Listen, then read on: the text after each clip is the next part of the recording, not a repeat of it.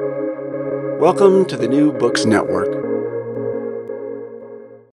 Hello, I'm Natalia Shpilova-Said. I'm a host of New Books in East European Studies, a podcast channel on the New Books Network.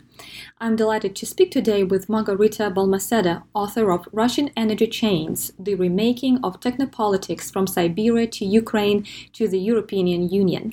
The book was published by Columbia University Press in 2021. Margarita Balmaceda is a professor of diplomacy and international relations at Seton Hall University. She's also an associate at Harvard University's Davis Center for Russian and Eurasian Studies and at the Harvard Ukrainian Research Institute. Her books include The Politics of Energy Dependency, Ukraine, Belarus, and Lithuania between Domestic Oligarchs and Russian Pressure, and Living the High Life in Minsk, Russian Energy Rents, Domestic Populism, and Belarus Impending Crisis. Energy Dependency, Politics, and Corruption in the Former Soviet Union. Capitalizing on her Ukrainian, Russian, Hungarian, and German skills in addition to her native Spanish, Margarita Balmaceda has conducted extensive research in Ukraine, Russia, Belarus, Lithuania, Moldova, Hungary, Germany, and Finland.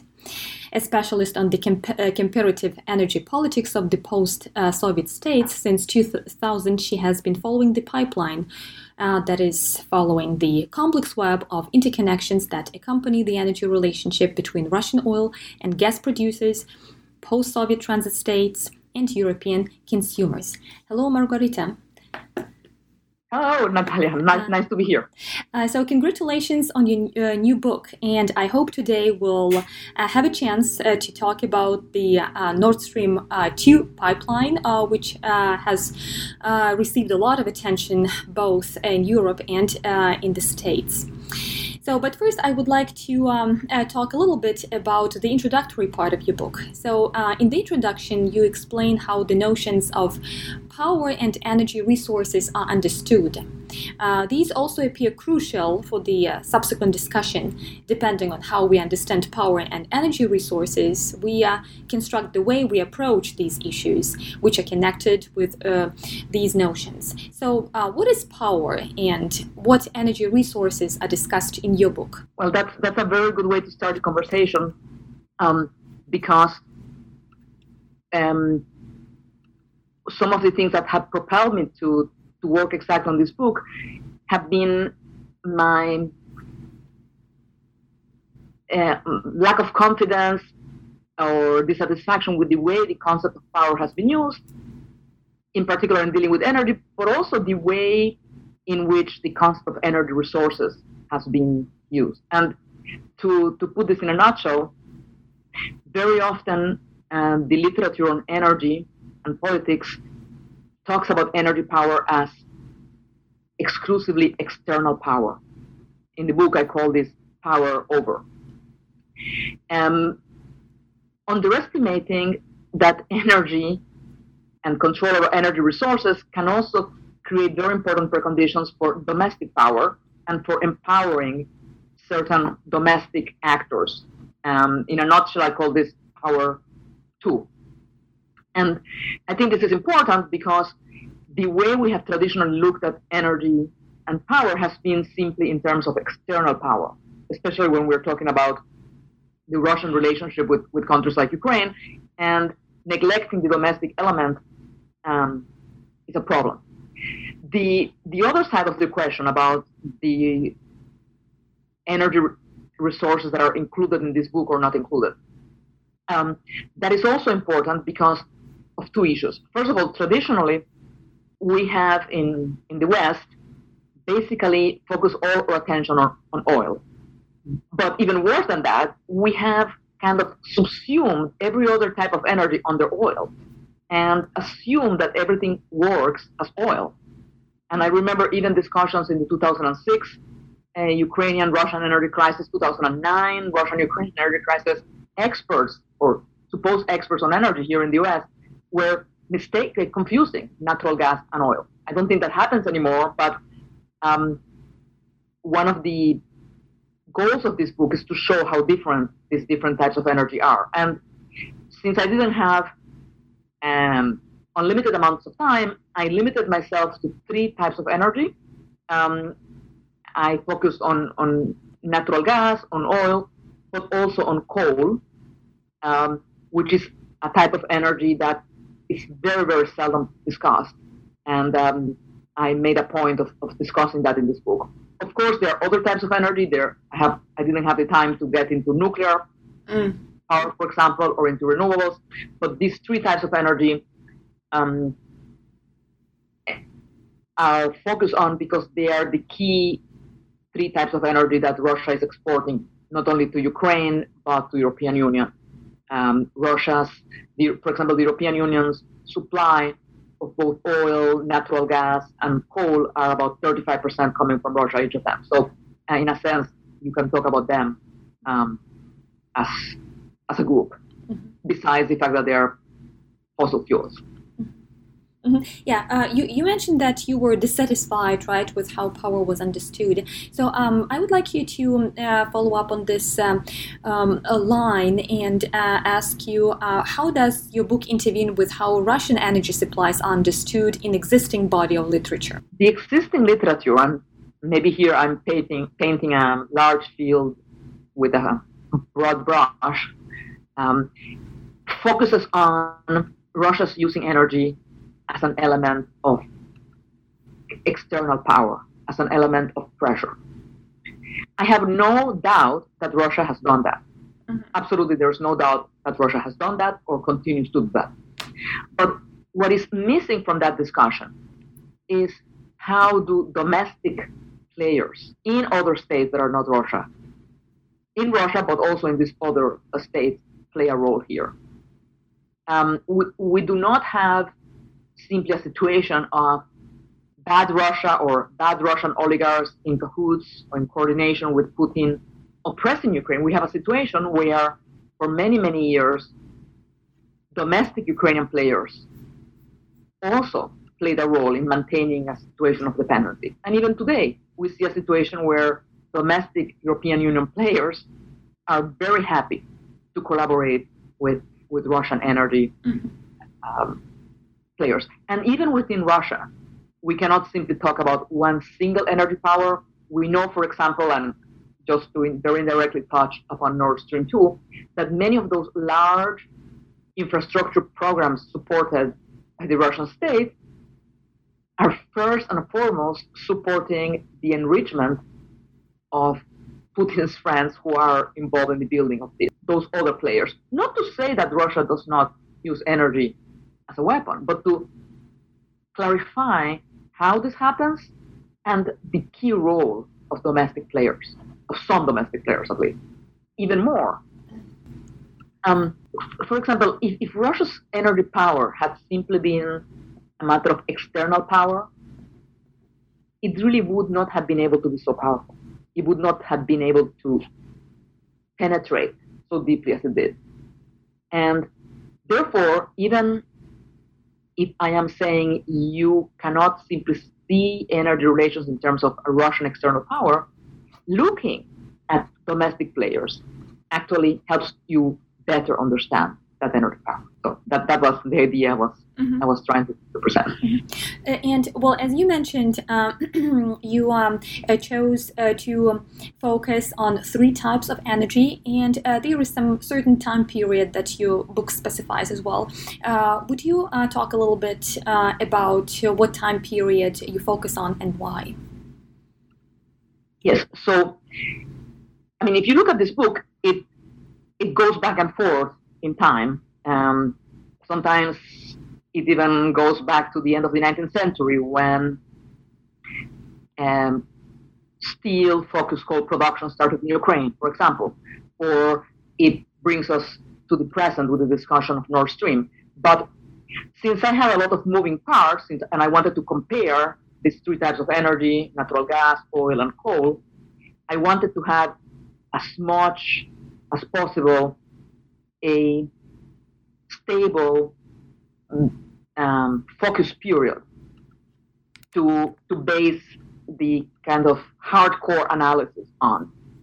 And in this book, this period is from, I believe, October 2011 to the end of April, early May 2014. Why? Well, this is a very good period because it's a period where there is some kind of stability in world energy markets, in particular natural gas and oil. It's a period of relative price stability. And this is good because if I had taken a period where you have huge swings in prices, that complicates things so much. This is a period of relatively high prices of natural gas and in particular oil. And this is also, in terms of rules and regulations, a stable period. If you remember some of the discussions about Russian export duties, export regulations, by 2011, Russia had started a particular system of export duties on oil. That's not the most important thing in the book, but it's one example of how during that period we have kind of equal conditions or stable conditions. And that was important because I didn't want to have a period with a lot of changes. And of course, that period is tremendously telling and important because it is, I call it, the period of calm before the storm. Before the storm, of course, not only of the huge fall in oil prices in 2014, but the storm of the Russian intervention in Ukraine. And that's why I take that as a kind of basis period for kind of my hard numbers and my calculations. Mm-hmm. So, and you make an intriguing observation. The countries which are believed to be hostage of the Russian gas pipeline, in fact, are also using the situation for their benefits and advantages. Doesn't mean that they are not really interested in reducing this dependency on the Russian gas and oil supplies. Well, that is a very, very, very complex and one would even say very politically delicate issue. If you would ask any political official in Ukraine, even during the Kuchma period, which was strife with corruption, I wrote an entire book about this, they would say that yes, they would want to diversify, but they didn't do anything about it.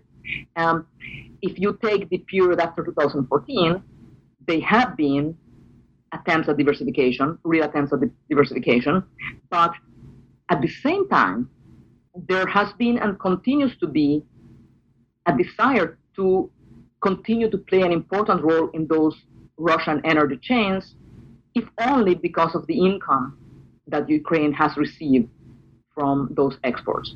And to understand the importance of this, and again, this is something that may come to bear if we start talking about Nord Stream later on. To understand the importance of this, we need to understand that basically the entire natural gas supply infrastructure in Ukraine, but also in Slovakia, in other Eastern European countries, emerged as part and parcel, not even as a byproduct, but as part and parcel of the tremendous expansion of Soviet natural gas exports in the 1970s. So this is not simply something that Ukraine or Slovakia could switch on and off. This role in the transit of those fossil fuels, in particular natural gas, is essential for the functioning of the entire system. It was also essential for income, yes, in terms of transit income. It was essential for many years for Ukraine to maintain quote-unquote low natural gas prices between 1994 to 1991 and 2004. Ukraine did not get paid separately for transit services, but everything was kind of combined in a low import price. So it benefited in many ways. Oligarchs benefited tremendously, especially until 2014.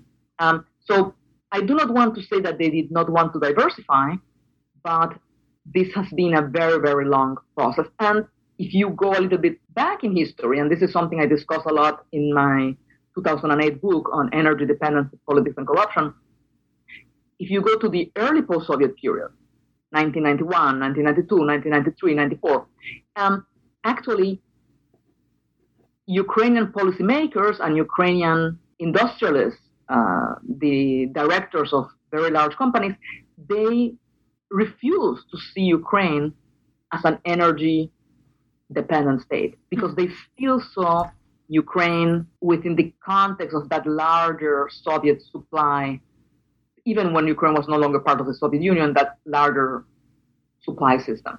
So yes, Ukraine benefited.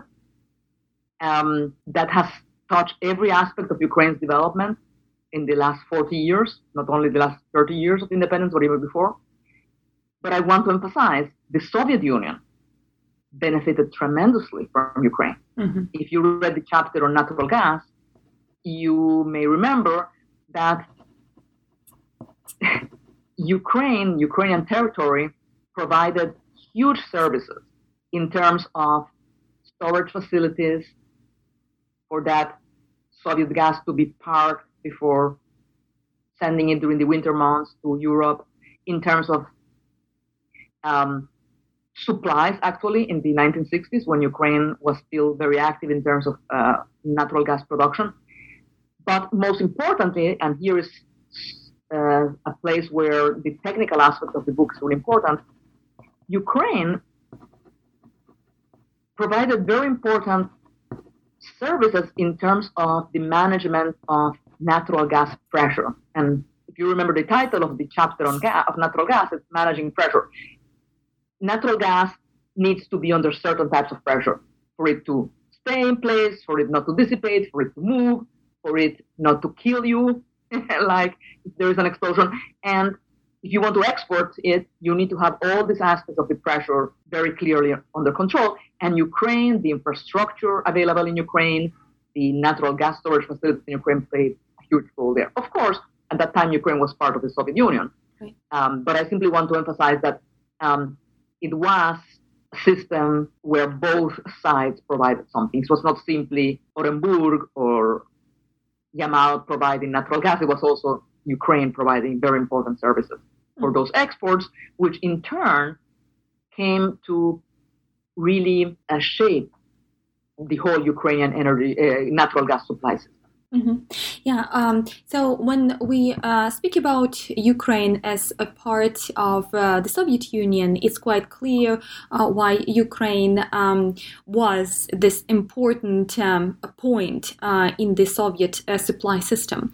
But as you pointed out, after the collapse of the Soviet Union, some Ukrainian politicians probably were not ready for changes, or they resisted some changes, or, well, since we had different opinions, right, on the future development of Ukraine after the collapse of the Soviet Union. And on the other hand, I understand that thinking about our past in terms of we should have done this probably is not very productive, but still, do you believe that something could have been done back in the 90s to reduce Ukraine's participation in this huge supply system, which actually centers in Russia, so that this dependency on supplies was a little bit eliminated? Yes, a couple of things could have been done.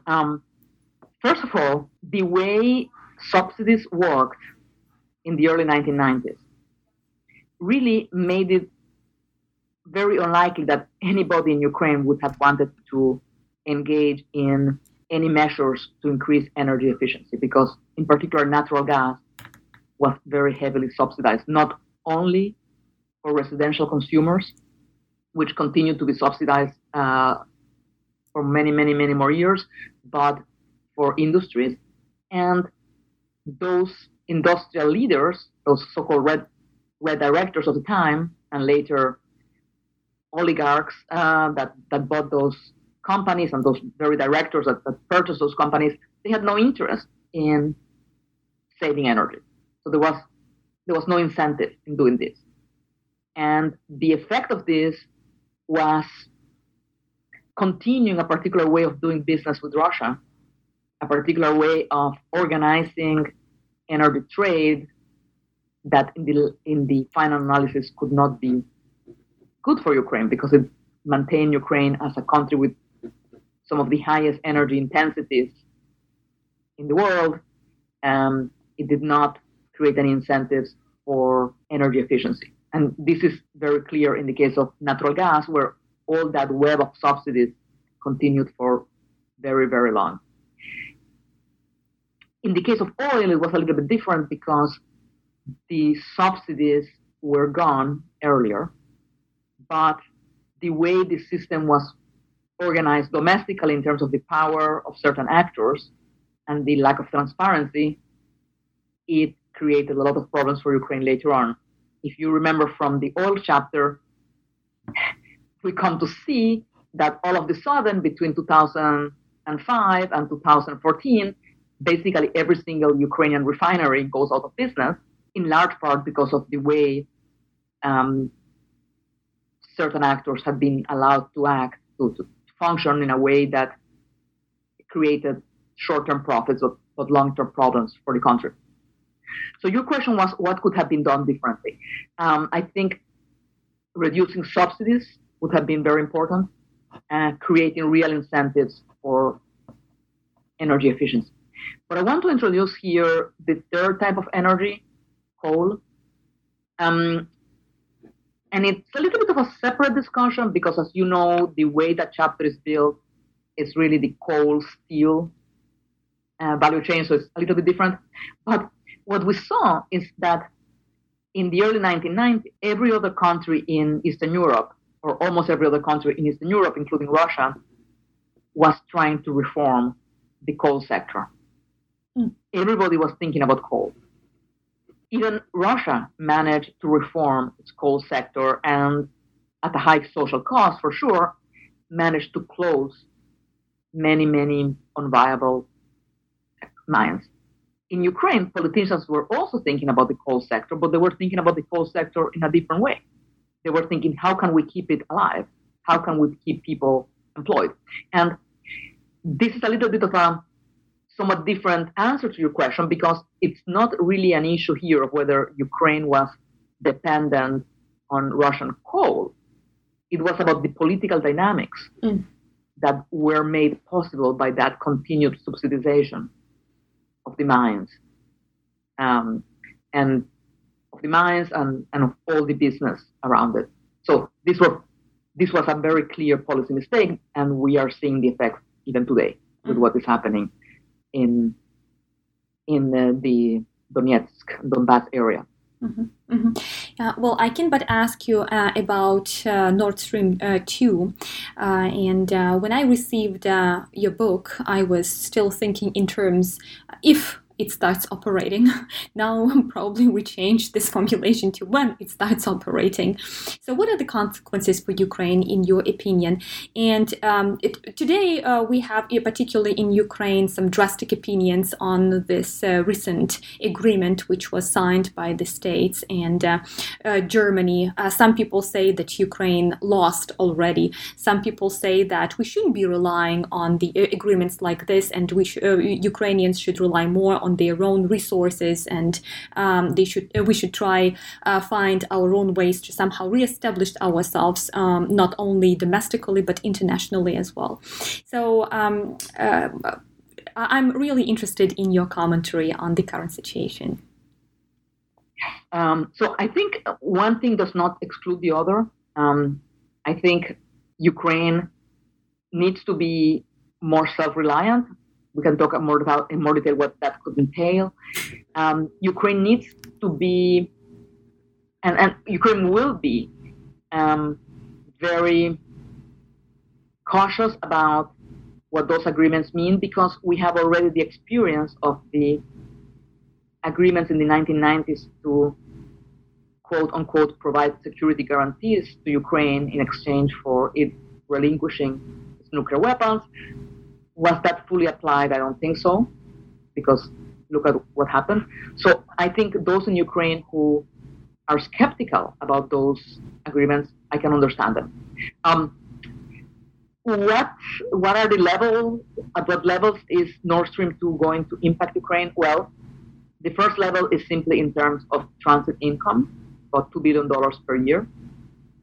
A second level again goes back to the technical discussion about natural gas pressure and how the natural gas systems work. If you reduce transit,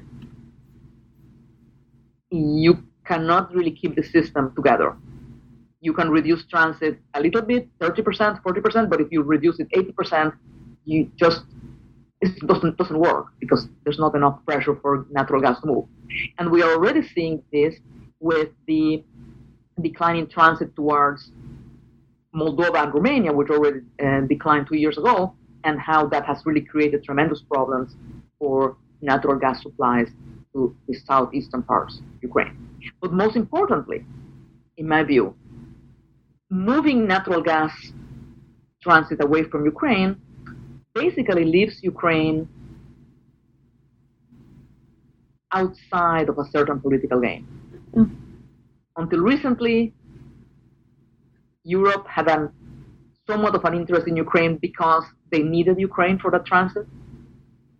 When you had the 2006 suspension of natural gas supplies by Russia, when you had 2009 suspension of natural gas supplies by Russia, the European Union played a very, very important role in trying to solve the issue. Why? Because supplies to Western Europe were affected. Now, this triangulation is no longer there or will no longer be there. And that is going to be a real problem.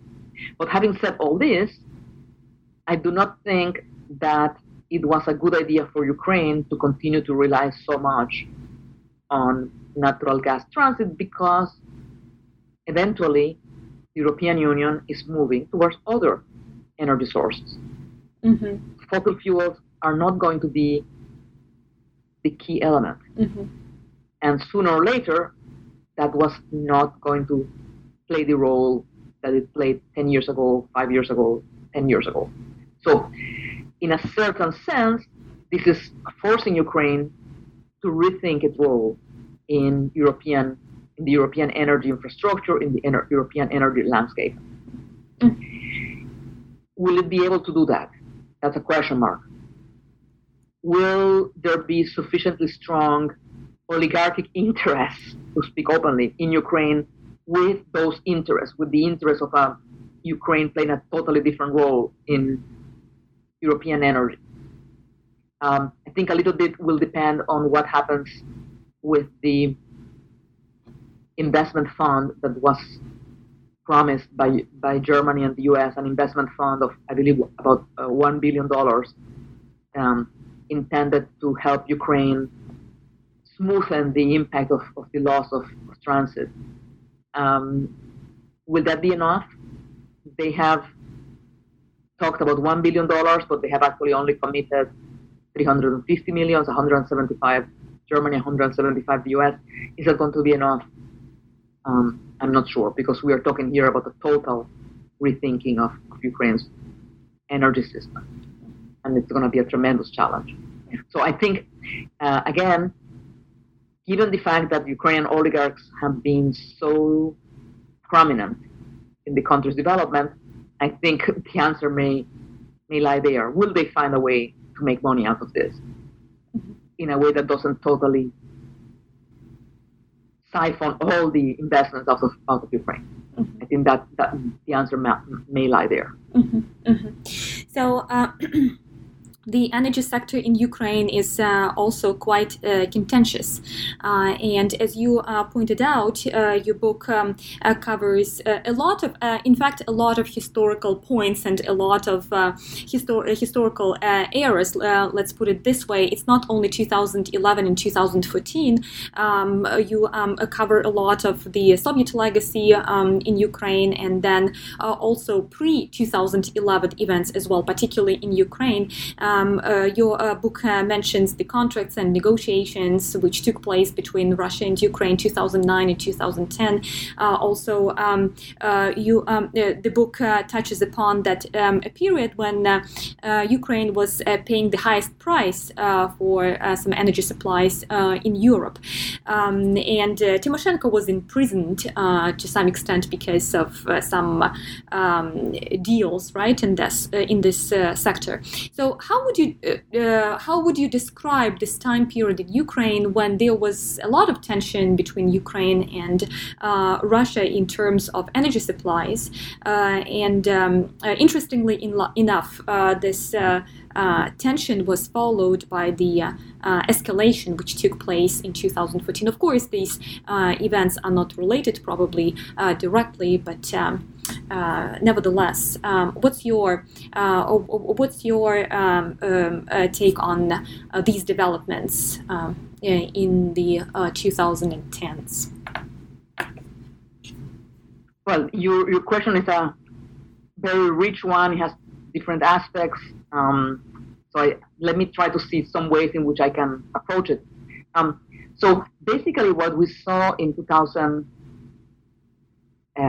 with Timoshenko agreements was an attempt to get out of a crisis in the fastest way possible, but of course at a very, very high cost for Ukraine, because those agreements, although they had some very good things like the separation of transit and supplies, which had never happened before, like the movement towards some kind of international price, but once you look at the small print, these agreements meant that the basis price on which then everything was calculated was extremely high. And on the one hand, this had a positive effect in terms of already giving Ukrainian economic players a signal that they needed to use natural gas more carefully. And if you start to see the data for Ukrainian natural gas consumption already starting there, it starts to go down, and that is important. On the other hand, obviously this balance between, for example, transit income and what Ukraine had to pay for natural gas was gigantic. So this created tremendous pressure, for example, on the budget, and increased Ukraine's foreign debt. And this was very, very problematic. But one element I want to bring into this discussion, and I don't know up to which point I'm answering your question or not, but I just want to bring it in. When we look in hindsight, we look at the Yanukovych period, and at Yanukovych as a cowardly, pro-Russian little despot with a love for gold-plated toilets or whatever he had in his mansion. But in reality, if you look at that period between 2011 and 2014, or February 2014 when Yanukovych leaves, this was far from a period of smooth relations between loyal client Yanukovych and the Russians. Yanukovych tried to put pressure on Russia to change the natural gas agreement, and Gazprom did not want to do that. So I think there's much to research about that period, much to look into in that period to understand all the complexities of the Russian-Ukrainian relationship. I have not been able to do that fully, but I simply want to flag that there was much more there than that crosses the eye looking into it. And a lot of that had to do, in turn, with the effects of the 2010 energy negotiations with Russia. 2009 and 10. I would like to go back to one of the specifics that your book touches upon. So your book covers a vast geographical territory, and this question of energy supply appears to involve. So in this chain, Russia is only a starting point for the energy supply, and you also discuss in detail how the initial energy resource changes as it is transmitted, delivered to the destination country. So why is it important to consider this change? What does it add to the equation about how energy resources are involved in political decisions and pressures? Thank you for raising that, because that's really very important. Two things immediately come to mind, and maybe others will. The first is that depending on what you need to do with the resource to get it to the final consumers, and whether you are simply, quote unquote, simply transporting that resource to the final consumer, or whether you need to do a lot of things in the middle, that changes the landscape of actors that are involved. Because if you're talking about, for example, about natural gas, which, quote unquote, only needs to be transited, you are talking about a certain type of players, let's say, involved in transit, in the pipeline, in keeping the pipeline at certain pressure and so on. But if you are talking about a type of energy that requires, for example, being refined to be of any use, because nobody can do anything with crude oil, then you bring in other types of actors and those actors are going to play a very different role. They are not simply going to be actors looking over a transit process. They're going to be actors that are actively involved, for example, in refining. So that already makes a difference. But secondly, the differences in the quote-unquote original resource mean that they are very important technical requirements for what you need to do for that resource to be able to be sold, to be used by end consumers, to be safely marketed and sold. And those technical differences are going to affect the entire process. Again, to take the simplest example, natural gas. It's an enterprise in managing pressure. Natural gas without pressure is nothing. And what this means is that you can do certain things, but there are other things you cannot do. For example, when we talk about the way Ukraine finally was able to get some reverse natural gas supplies, this was possible because technically you cannot direct all that transit natural gas in one gigantic pipe. You needed to have 9, and that's how from one of those 9 you could take one to be reversed, for example. Or when you look at the technical sides of oil production and refining, you need to do certain things in natural gas at the beginning of the process, right there and at the production point. But in the case of oil, you can do that almost everywhere. So there you are able to, when you can do refining almost anywhere, you can bring in actors and interests at different points. So I think even at those 2 levels, that's already a huge difference. And 2 more differences, or 2 more reasons why that is important, is because the characteristics of that original good will affect what you can and cannot do politically, what kind of pressure you're able to exert with that good. For example, with natural gas, yes, you can supposedly stop supplies, but you cannot stop production so easily. So that's a different kind of dynamic. And finally, they also have differences for the way they can be used, not simply as means for external power or power tool, but the way they can be used to build domestic power, the way they can be used by domestic players. And actually, that was the question that set me on the journey towards this book. When I was presenting another book in Berlin in 2013, I believe, a German colleague asked me, do these differences between natural gas and oil, do they also matter domestically? And I thought, well, perhaps they matter, but I don't know. And doing the research for this book, I could find out that, yes, they do matter.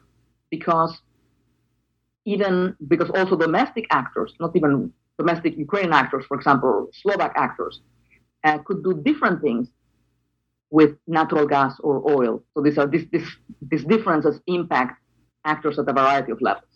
Mm-hmm. Mm-hmm. So at this point, I would like to go back to our Nord Stream conversation again and connect this topic with the European territory again.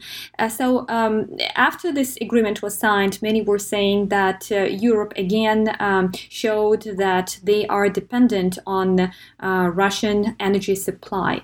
Is it so? Is it true that European countries are actually dependent? Well, of course, this is different for different countries, but in general, with the European Union is receiving about 35% of its oil, 35% of its natural gas from Russia. Is that being overly dependent? Is that being just enough dependent? I think to really understand the issues here, we have to look not only at the percentages, but we have to look at whether there are other sources that may be readily available if those supplies were not to be there.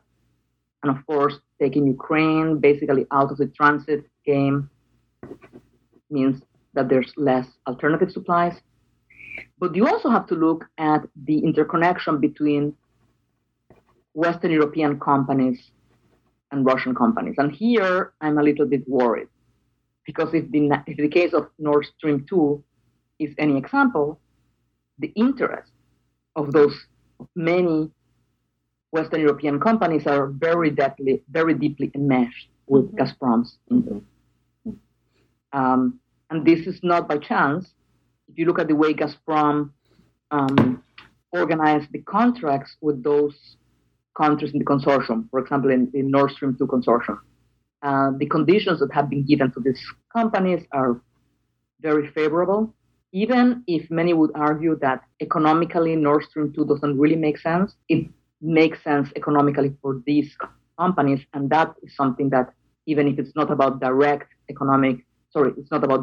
dependency on energy supplies, talks about a more general dependency, which is quite worrisome in my view. Mm-hmm. And are there any options for reducing this dependency? Well, one option is already being moved forward, which is increased reliance on renewable resources. Mm-hmm. And if the latest European Union policy proposals are fully implemented, that would have an impact on the total amount of natural gas that will be used, and in the amount that will be imported from Russia as well. I don't have the data with me here. I could look that up. But certainly that can be done. Will there be the political will to fully do that? It's a little bit of a separate question, because even the previous European Union plans to move towards renewable resources set out a few years ago were not fully implemented, in part because of the emergency created by COVID, in part because of other reasons. So if there is the political will to do so, yes, there can be a move away from that dependency, but not simply to move to other suppliers, but to move to totally different forms of energy. Mm-hmm. And a lot of this will depend not only on the issue of the geographic origin of those supplies, not only on the issue of the move to renewables per se, but on the issue of whether the entire transportation system can be moved to a system based on electric-driven motors, and not fossil fuel internal combustion motors. And that is another area where there are very huge interest groups involved. If these interest groups find a niche in the new system, then that change has a possibility for success. If not, that's less likely. Mm-hmm. And the same thing, by the way, applies to Ukraine. Well, thank you so much, Margarita. Thank you so much for your expertise, and thank you for this conversation. And again, congratulations on this book, which really complicates and problematizes the issue of energy. And I really enjoy reading it, and it really shows how multi-layered and multi-dimensional, I would say, the issue about energy is. It's not only about what energy we use, right? But it's also connected with a number of political, economical, and global strategic issues. Thank you so much, Margarita. You're very welcome. And I have to say that you have been a very careful reader. Your questions show that you have done a great job dealing with these questions, and brought a lot of other issues that are really, really important. So I really thank you. And I had a great time discussing this with you. Thank you. Today I spoke with Margarita Balmaceda, author of Russian Energy Chains, the remaking of Technopolitics from Siberia to Ukraine to the European Union. The book was published by Columbia University Press in 2021. Thank you for listening to New Books in East European Studies, a podcast channel on the New Books Network.